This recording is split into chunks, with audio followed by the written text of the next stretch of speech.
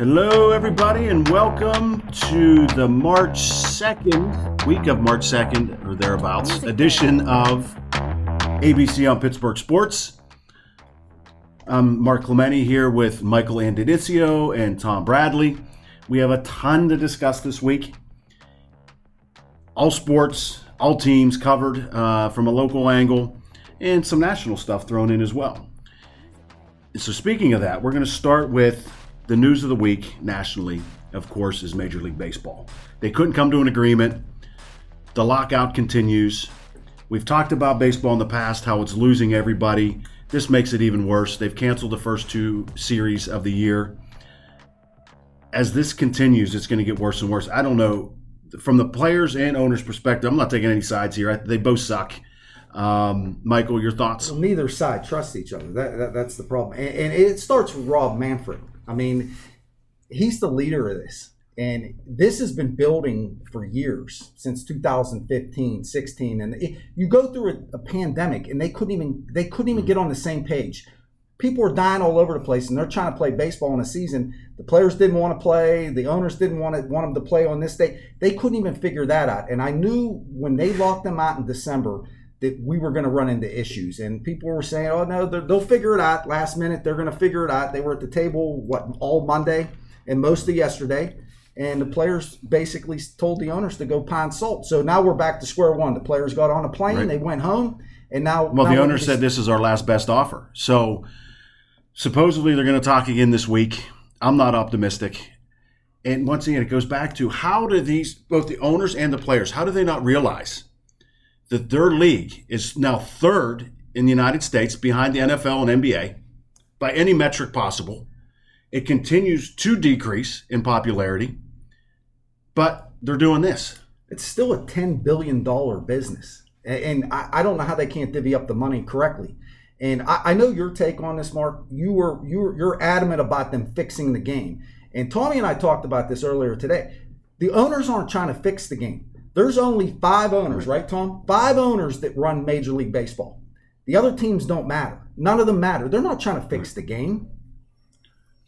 Yeah, and I agree. And not only that, but, Dejan Kovacevic, who I'm a big supporter of, he's been right on this from the beginning in that Scott Boras, your player agent for the Super Guys, he's gotten this advisory board for MLB. 5 of the 8 are his clients. Right.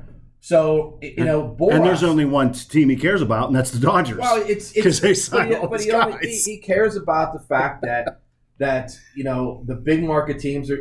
One of the things I've heard this week is that the players are upset because the Padres spent more money on the Yankees or on payroll than the Yankees did this year. Well, what the hell kind of system is that?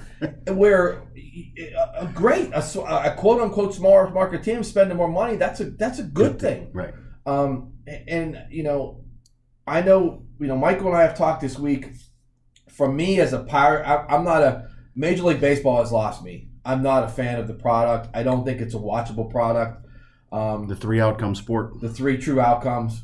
But I'm still a fan of Pittsburgh, and I'm still a fan of the Pirates as much as I hate their owner. But once again, he's done nothing. No, he's not even Silent there. Bob sitting over in the corner who never speaks up. He doesn't even know that there's a negotiation going. They haven't even called him. They'll just call him on his cricket phone whenever we're done, and he'll be ready to go. But cast his rubber stamp his vote.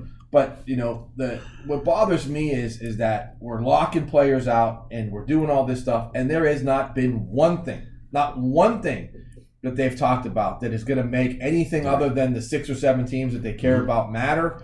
That it's going to make Pirate baseball more better or more competitive or hold owners' feet to the fire for these teams.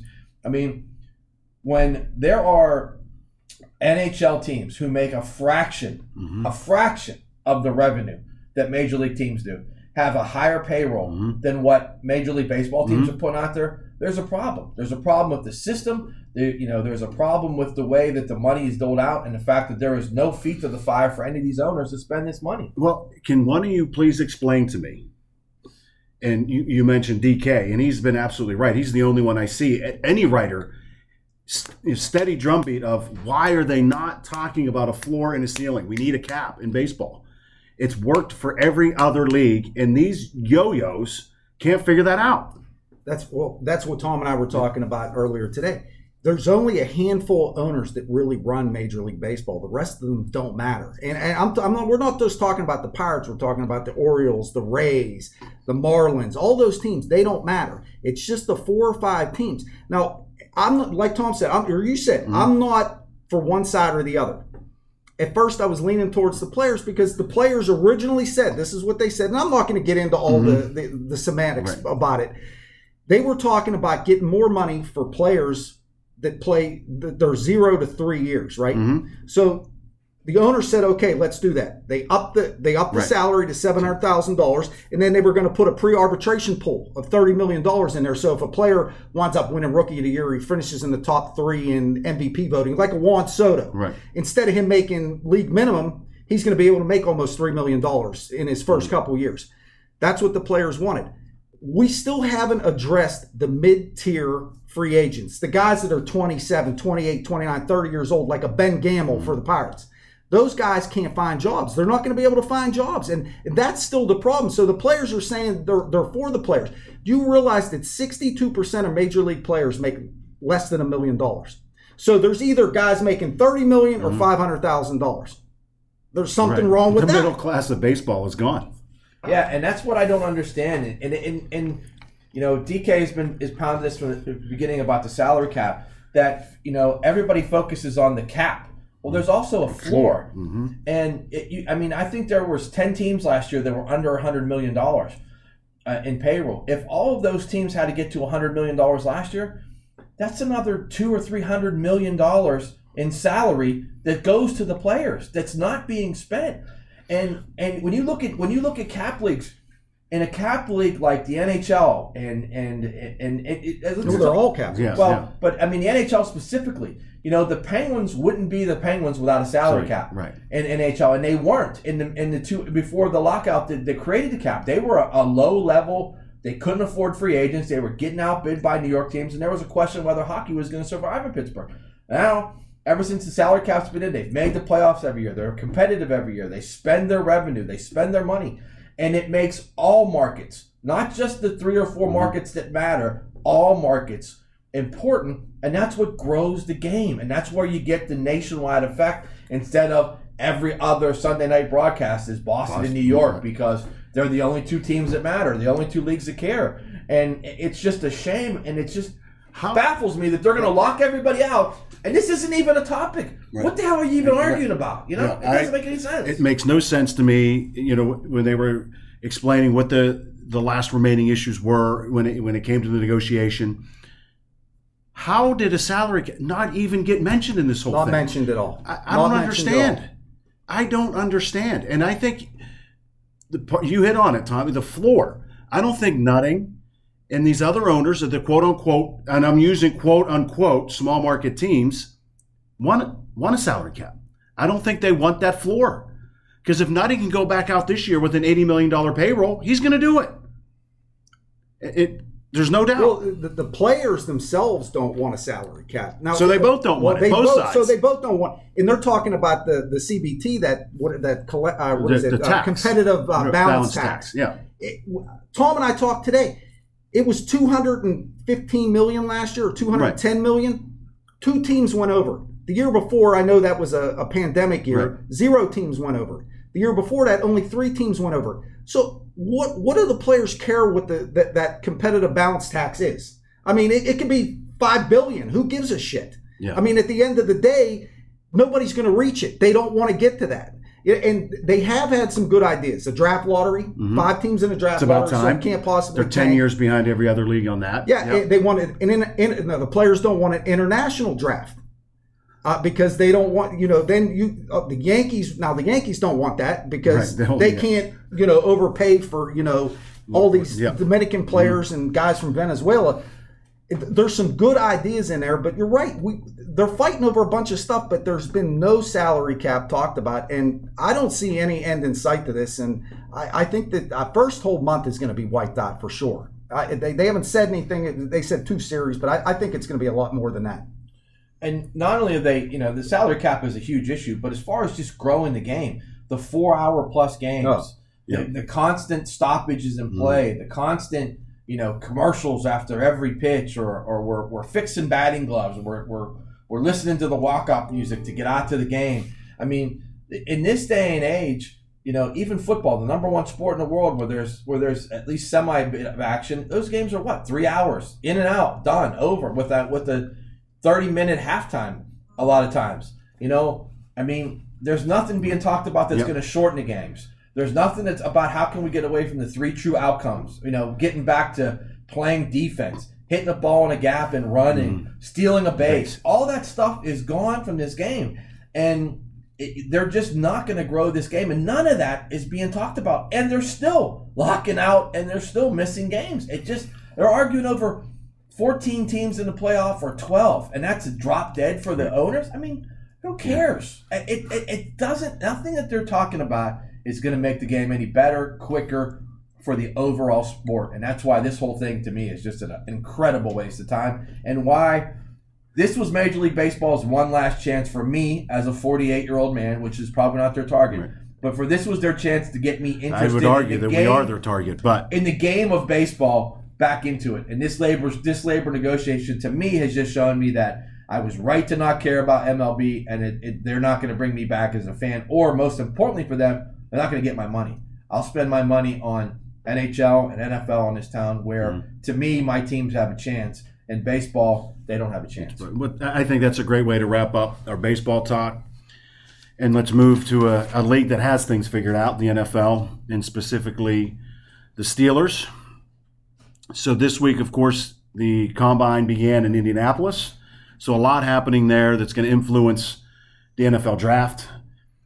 Kenny Pickett and the other quarterbacks met the media today. They've talked to teams up to this point. The workouts, actually on-field stuff, begins tomorrow. Quarterbacks. So it'll be interesting to watch. Of course, everybody's talking about Kenny's hand size. I'm so over that. The kid's a winner. He's proven it. I'm done with that. I mean, we could spend a whole hour talking about that. But let's talk. Last week we talked about defensive line and the need for the Steelers around defensive line.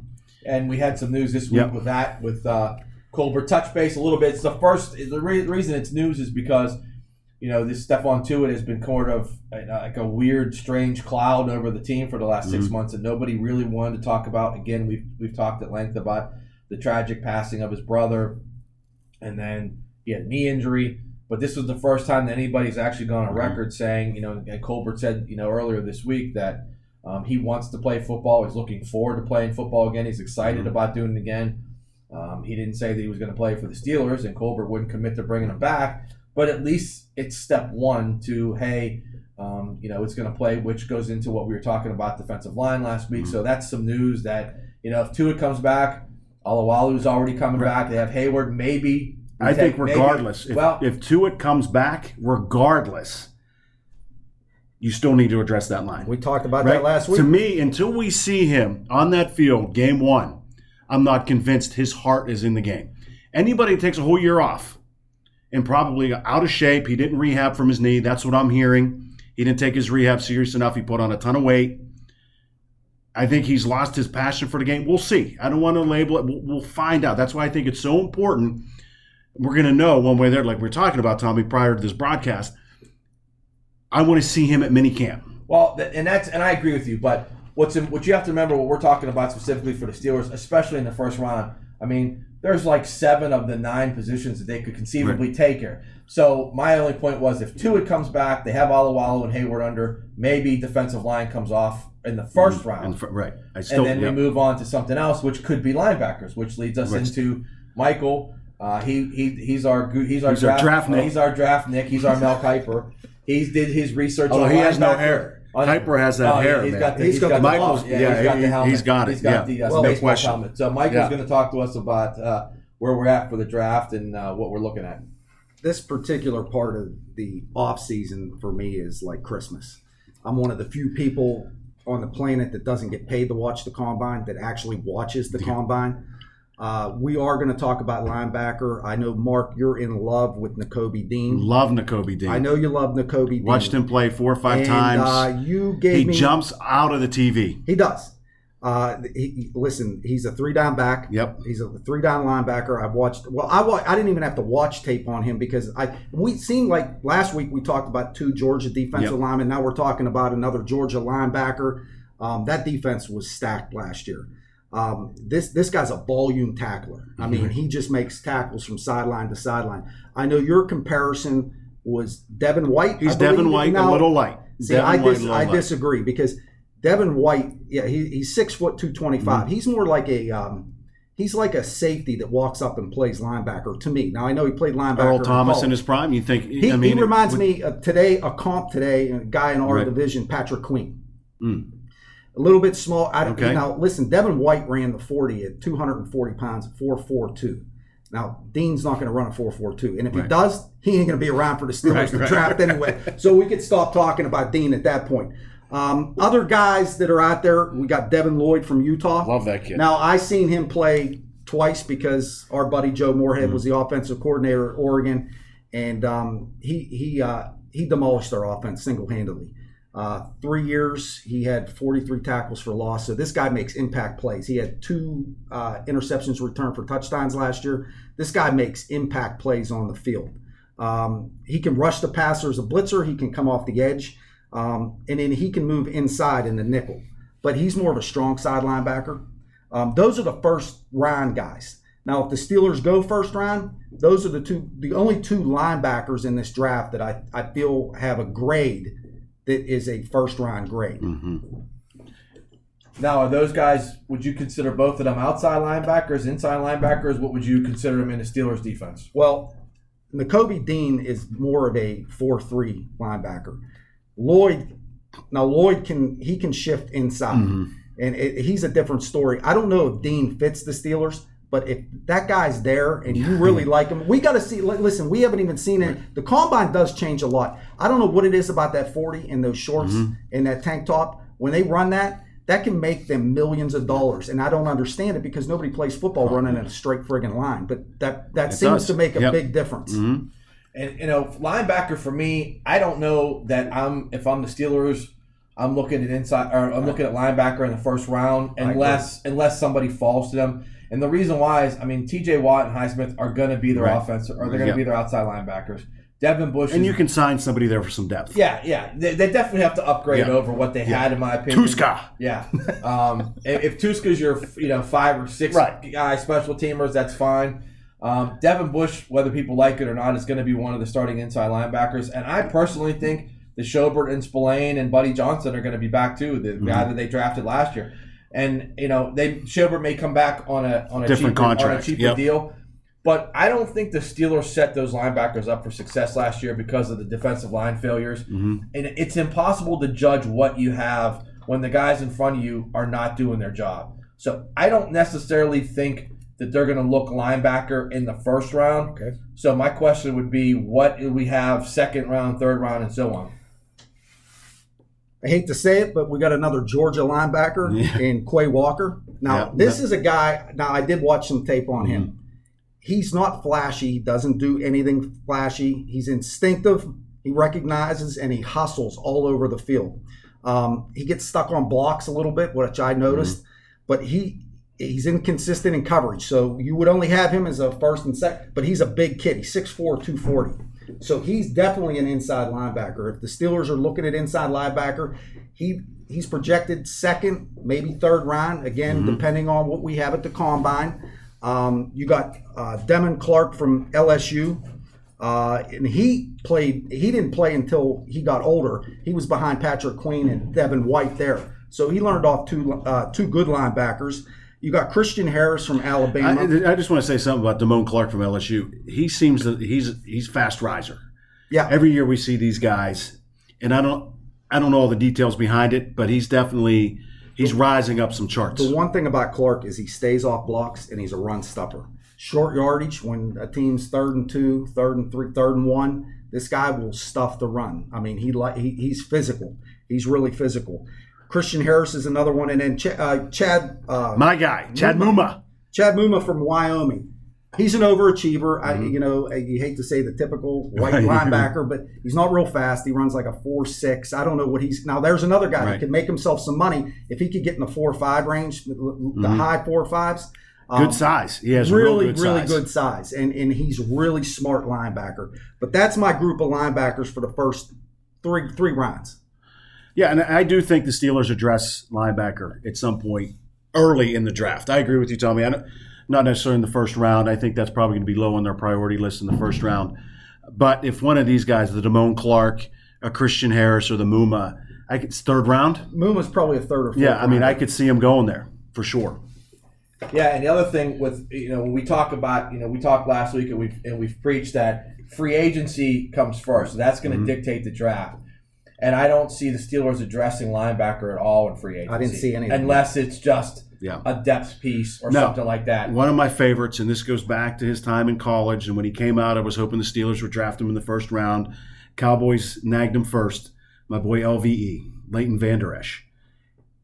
I think he's a possibility. It all depends on price tag with him. Right. I don't think that they're going to spend a lot of money on any kind of linebacker. I think they have their stud linebacker in TJ Watt, so I don't think that they're going to go big money on a free agent. But if he commands a reasonable deal, yeah, absolutely. I could see them potentially doing something like that. Could Dallas wind up tagging him?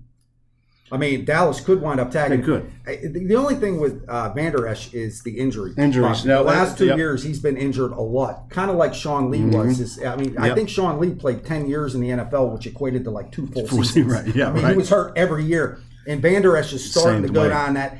And I think he's going to command, like Tom said, I think he's going to command a little bit more money than a mid-tier linebacker. Yeah, because the Steelers have a tough decision with Devin Bush. They've got to commit to his 5th year, this offseason. They have to commit to whether they're going to do that, and there's some money involved in there. I don't think there's any way they can. And I don't think there's any way they can't because of what they gave up to get him. And, they're, again, in a tough spot. First year, good rookie year. Second year, ACL. He was playing well for the first couple games, ACL. This year, he's recovering from the ACL. They say it takes 2 but years. Also playing behind that defensive line, and he's an undersized linebacker. He needs the guys to keep him clean to be able to go sideline and sideline and make the tackle. So you're really judging whether you're going to keep him off his first year right now. And with what they gave up to get him, and the money involved, I kind of feel like they might have a little remorse on Terrell Edmunds. They didn't commit to him. They could use him. He had a pretty good 4th year. Now they got to make the same decision on Devin Bush. I think personally, there's a chance. I think there's a good chance they tag him or they keep him. Here's what worries me about Devin Bush. ACL aside, right? Physical ailment aside, I don't think this kid understands the NFL game, right? One of his strengths coming out of Michigan was his speed. Well, if you're slow to react, that speed goes away. And there were many times, one of the funniest memes I saw last season was a video of him. The ball is snapped. The play is starting to happen, and he doesn't move. And there was a little like joystick thing, in video game, joystick disconnected. He didn't move. And that happened multiple times last year. This guy's not reacting, not diagnosing plays. And so you can take that speed and throw it right out the window. If you're 2 steps behind everybody else, you better run a 3.9 40 to get into play. Well, but I can tell you, again with the knee injury, not trying to make an excuse for him, but I know that when a player's coming back and you're dealing with a knee injury and things like that it's in your head. So, that half second that your knee, you're worried about your knee, makes you hesitate and react in certain Fair things. enough. You're not trusting your body the way you've trusted it. I mean, Devin Bush's dad played in the NFL. He's been around the game his whole life. It's hard for me to believe that he doesn't know the game of football. I really, truly believe that he knows what he's doing. I just think the combination of his knee and never dealing with an injury like that before and then coming back to such bad play up front of him last year, I really think. Let's hope that's the case. Let's hope. I think he's going to have a bounce back year this year. I think it's going to be. I think we're going to see something on him. The question is for the Steelers though, it's a big gamble because if you're wrong, you're going to need him. And if you have to tag him, you're probably costing yourself another $10 million to franchise tag him as opposed to just guaranteeing his 5th year. So I'm still leaning towards that they keep him for the 5th year. All right, let me take a minute here and talk about our sponsors for ABC on Pittsburgh Sports. First, Community Beverage. Tommy, what's going on at Community? Well, just like we said last week, I mean, we're cleaning up some of the winter beers and things like that. Spring beers are in, but before you know it, summer beers are going to be here. We're getting some stuff this week that we're getting our famous Smirnoff Red, White, and Berry. That's usually like the groundhog seeing the shadow. Spring's around the corner, summer's around the corner, so you start seeing that kind of stuff pop up. That means we're getting there. So big things, a lot of things coming up. Also, we're going to be releasing our brand new website within the next couple of days too. So we'll get you all that information. Beautiful. Mark, you got a lot going on here at Brushes and Beans, don't you? It's a fun week this week. We're celebrating our 1-year anniversary, so a week full of activities. Check our website to get all the details. It's www.brushesandbeanscafe.com. Yeah, it's been a great week so far. A lot of great community support. Can't thank everybody enough for all they've done for us over the past year. We've made a lot of great friends. We've met a lot of fantastic people. And, we're just really excited to be at this point because you never know, right? We're coming out of the pandemic. There were certainly some scary moments along the way, but here we are. So, and with that, Tommy, Penguins. Since last week, the Penguins played 3 games, won 2, got their asses handed to them in the other one against the Devils. Yeah, it's continuation of what you and I and we've talked about over these last weeks. They just, to me right now, they just don't pass the eye test. They just couldn't agree more. They just don't have it right now, and I've seen some other people in town say they look stale. It's basically the same team. It's been coming up and losing, everything, the first round game every year and things like that. I don't know what it is, but it leads to a very interesting question in my opinion, and let me know what you think about this. This looks like a team that if they a right aggressive move or two could give the guys that have been around here for a little jolt. Some of the middle, the pieces that they're missing, they were hoping for. Some of these middle wingers have taken a step back. I think the defensive water always finds its level, Tommy. Yeah, the defensive core I think has taken a little bit of a step back. And this is the time for an aggressive GM. If this was GM JR, everybody's buddy who quit and left on him last year. If he was here, I feel like there would be already trades made or there'd be something in the air. And that brings me to Ron Hextall. Hextall came here. He's an accomplished GM. He did a good job rebuilding Philadelphia from the ground up and made them into a competitive team. That never really reached the heights that the Penguins had before he was let go. But his nature and his reputation is being a very deliberate guy. He's not going to make the splash. The anti-GM. Absolutely, 180-degree opposite. And, I question whether it's going to come back to be the right hire because last year at this time, everybody was saying when GM JR just up and quit on us, and let's make no mistake, that's what he did. Yeah. He quit. I think they really put the Penguins in a tough spot, that they really had to find somebody. This is an established group. They wanted to make a run. And I really feel like last year was a lot of sentiment around the Penguins that last year was going to be the run. We're gonna make one more run, and then we'll start to plan for the future.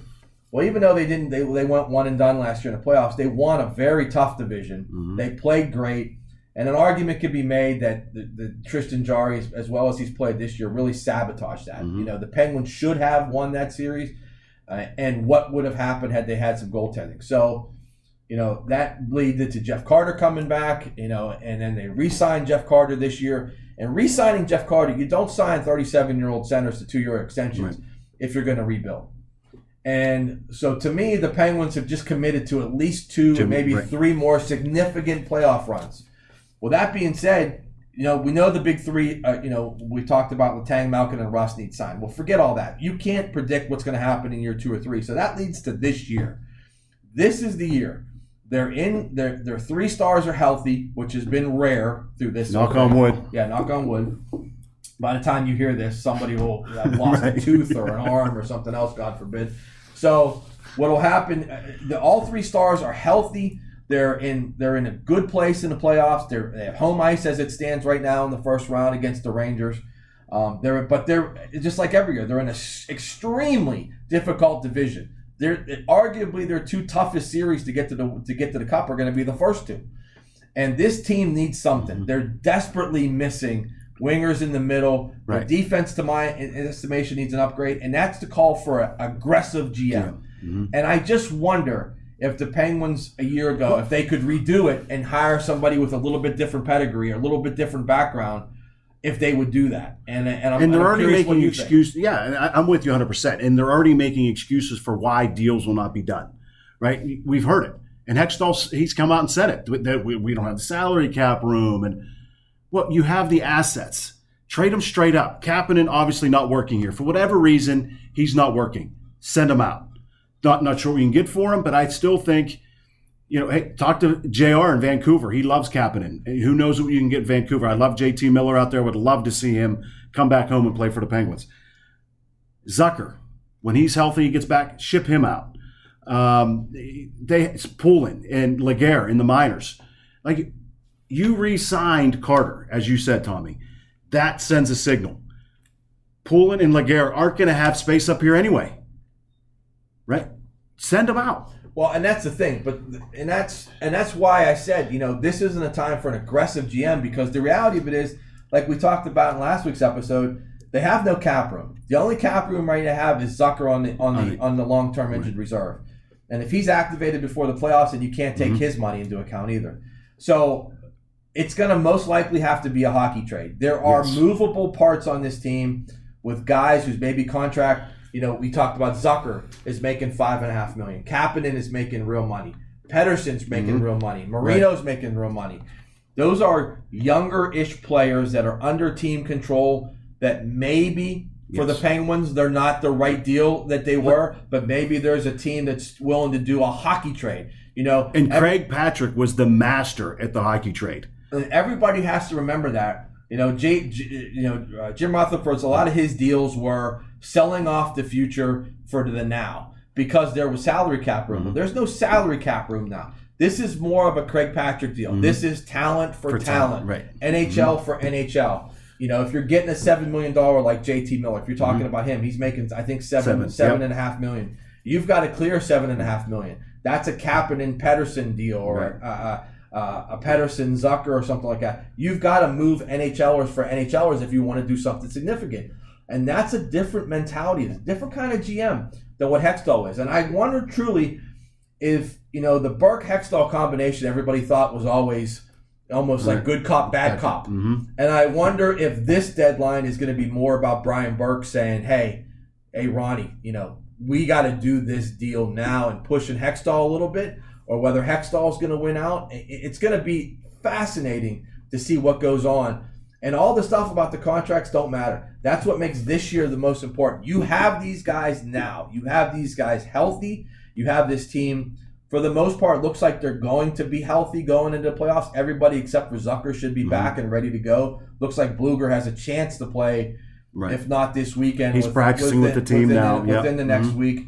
This is as good as you're going to get with these guys, and I'm just dying to see what happens. And next week we'll talk about some of the deadlines, some of the specific players, some of the specific deals that could be made.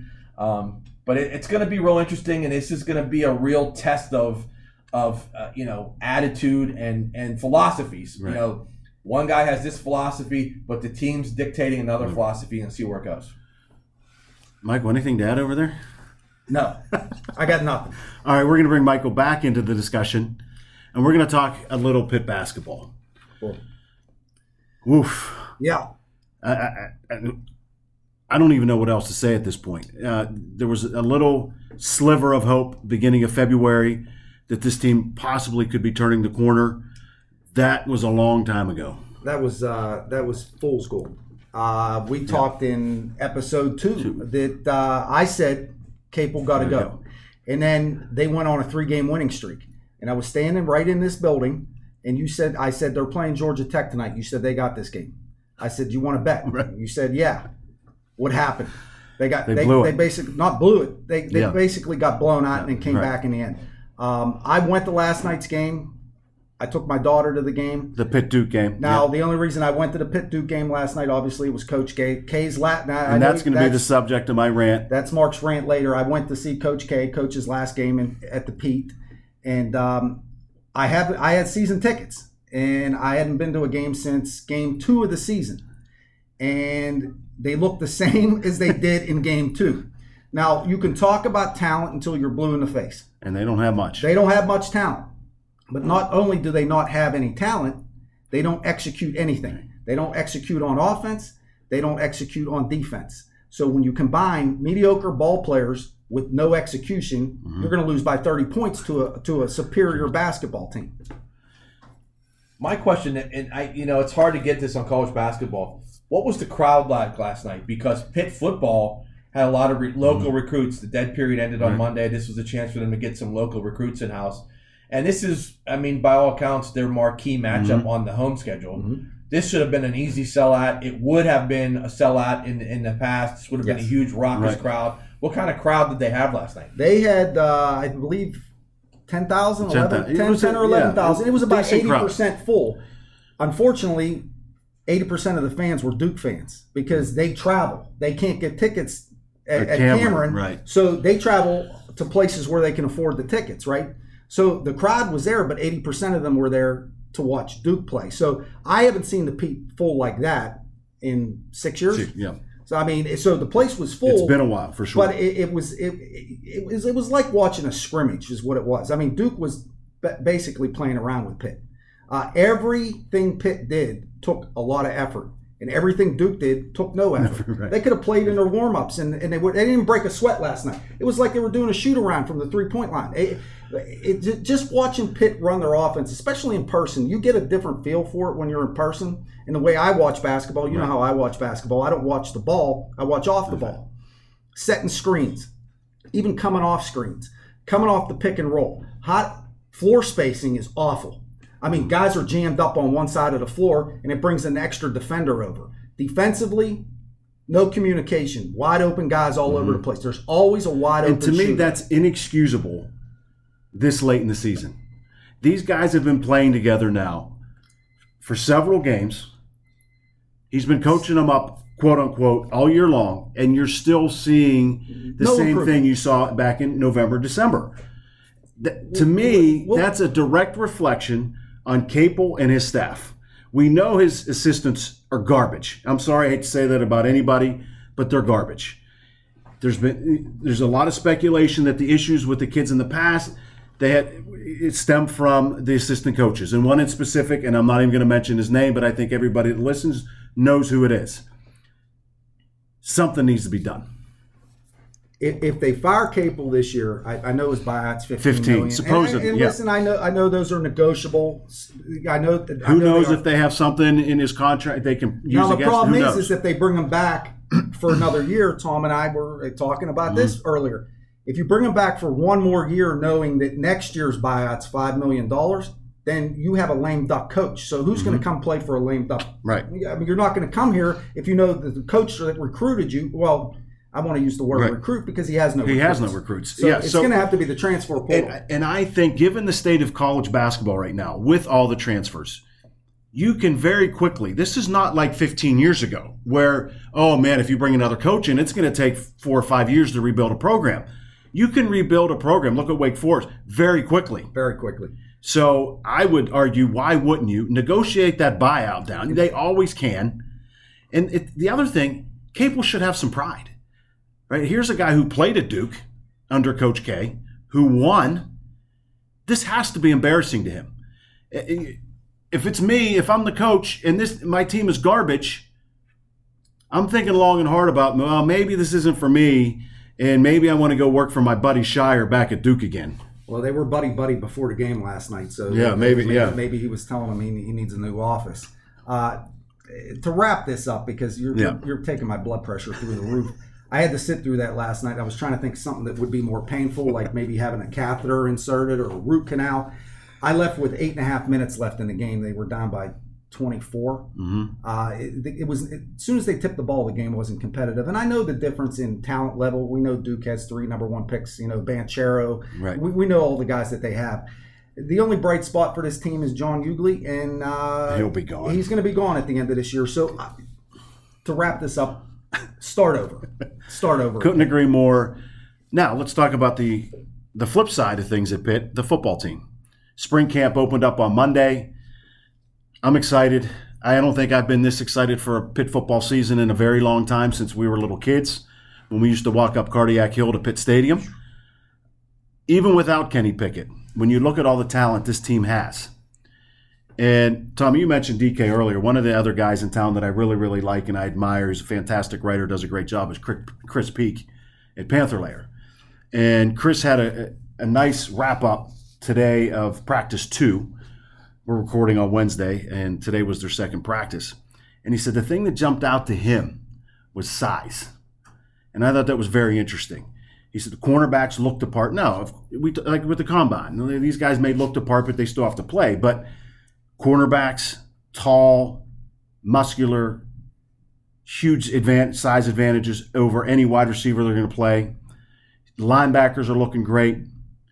Wide receivers, I mean, it's just an embarrassment of riches. Of course, Jordan Addison, Blitnikoff Award winner, consensus All-American. The transfer from Akron, Kanata Mumfield, looks fantastic. We heard from Nick Patty talking about Kanata and how good he looks. Jared Wayne, he said, is a beast. I mean, he could be a tight end. So a lot to be hopeful about this year. Of course, the question mark is who's going to replace Kenny. I'm a little biased. We have a deal with Nick. Nick's an awesome kid. Of course, we're rooting for Nick. Nothing against Slovis, but I think Nick is going to get the job done. It's not going to be Slovis. It's going to be Nick. Everybody saw in the one drive what this kid's capable of. He's an incredible athlete. He throws a nice ball. Ask Lucas Krull about that, who couldn't catch the one ball that was thrown to him from the 4-yard line, which would have kept that drive going. So I think there's, hey, in spring, hope eternal in spring. But I think this team, it's ACC championship or bust. Yeah, stop me if you've heard this before. There's a football team in town that a lot of their future rides on the quarterback. I mean, the Southside neighbors, the Steelers and Panthers, are both chasing the same thing. They're replacing a legend at quarterback. I mean, that's what Pickett turned himself into. And I agree with you. I think this team has a lot of pieces. They're returning their whole offensive line. The skill positions are out of this world. Bartholomew, a tight end, really it came on last year as a freshman. The defense has a lot of depth and good players. It's going to come down to quarterback play. Whatever quarterback they land on, whether it's Nick or Keaton, those guys are going to have to perform. And I hate to put it on those guys, but I think a lot of this season is going to rest on quarterback play.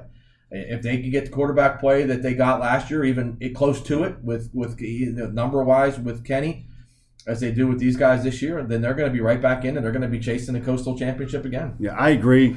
And I think this year what's going to be a little different than last year with Whipple's offense, you're going to see Cignetti really focus on the running game. That is their greatest strength. Well, one of them. They have so many weapons on it. It's unbelievable. That's a defense's best friend is a good running game. Yeah, exactly. Clock and you're on the field a lot less. And we know they have 2 great running backs. And a third one who's very good at pass protection. We know Pitt has a ton of depth, which they've never had before. We've never talked about that. You said abundance of riches. Yeah. We've never put that in the same sentence with Pitt ever as far as football since we were little kids. I think the biggest key this offseason obviously is the quarterback, but which quarterback grasps Cignetti's offense faster? Who can digest the new verbiage and who can get the job done more efficiently? And whoever that is, hopefully it's Nick. I'm rooting for Nick. Shout out to my boy Nick Patty. But whoever that is, whoever gets that down first is going to be the guy, and that's going to be the key. The quarterback's always the key to a championship team. Well, look no further than Clemson last year. Yep. They lose Trevor, and they're not Clemson anymore. No. Because they no longer had the best quarterback in the conference. Or just a good team. They were just a good team. They had a very good defense, and their offense couldn't find its way. All right, so more obviously to come on Pitt football as they progress through spring camp and head to the spring game. So we'll keep you updated on that, and as we hear certain things, we'll be certain to share with you. So now it's time for our weekly whip around, our rants, whatever you want to call it. Tommy, you want to get us started? Yeah, I mean, as most people have listened to this know that I'm a big hockey fan, and I'm not just a Penguin fan, I'm a hockey fan. And there's a really cool event coming up next Saturday. I believe it dates March 12th, 4 o'clock at the PPG Arena.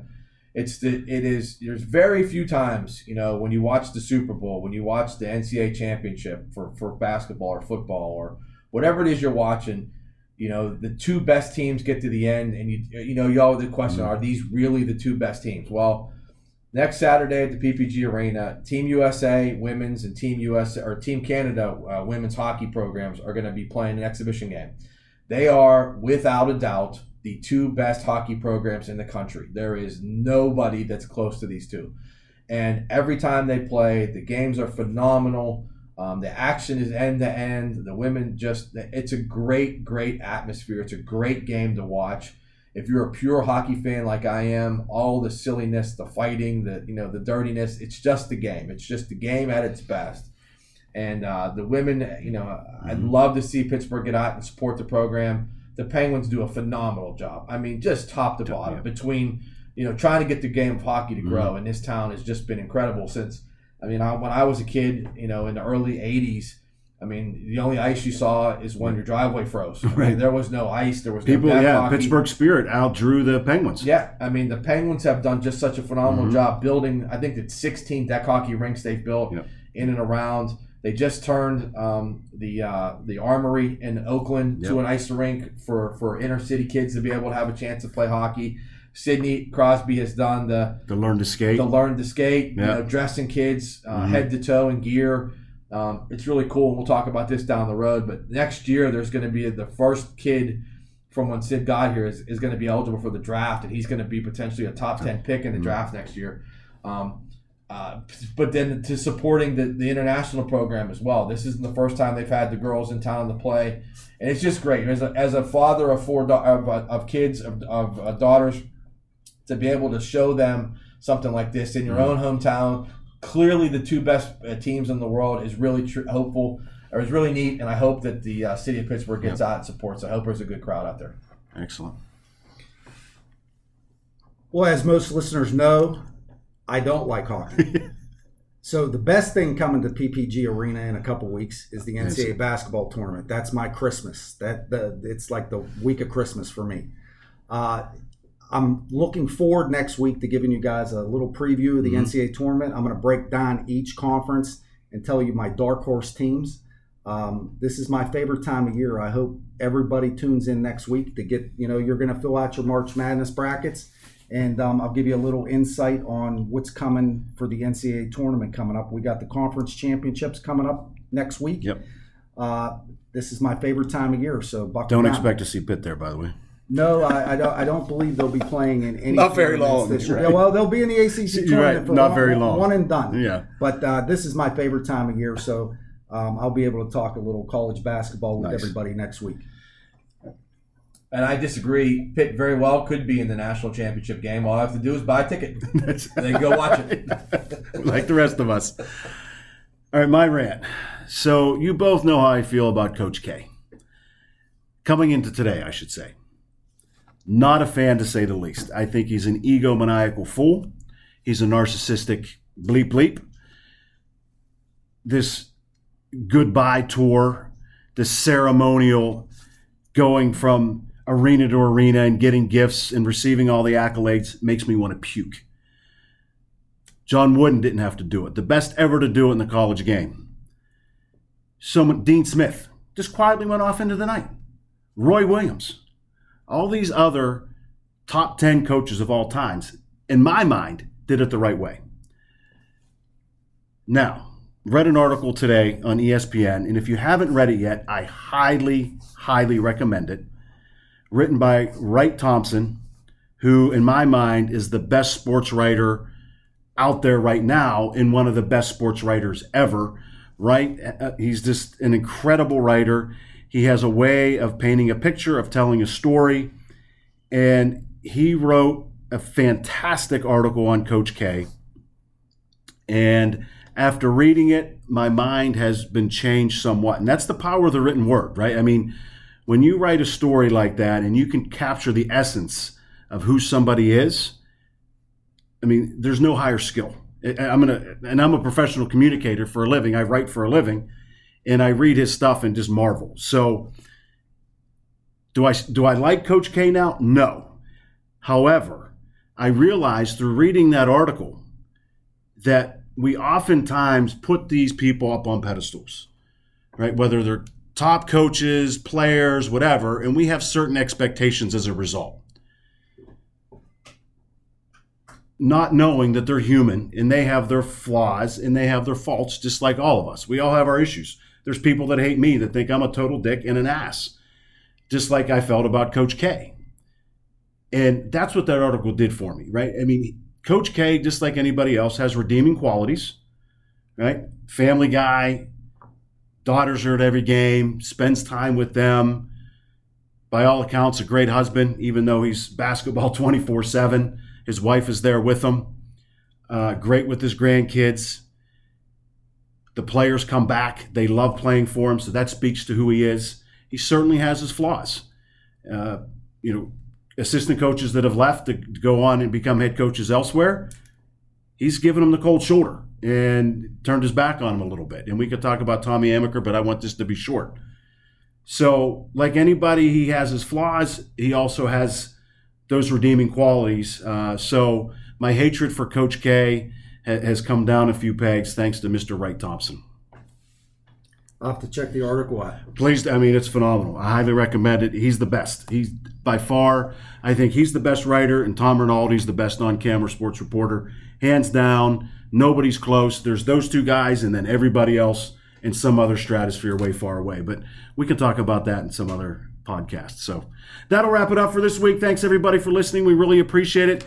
Keep providing feedback. We need that. Shoot us comments, texts for those of you that know us. We want to keep refining this, make it better and better so more and more people tune in every week. Thank you very much for listening. We'll talk to you next week, everybody. Take care.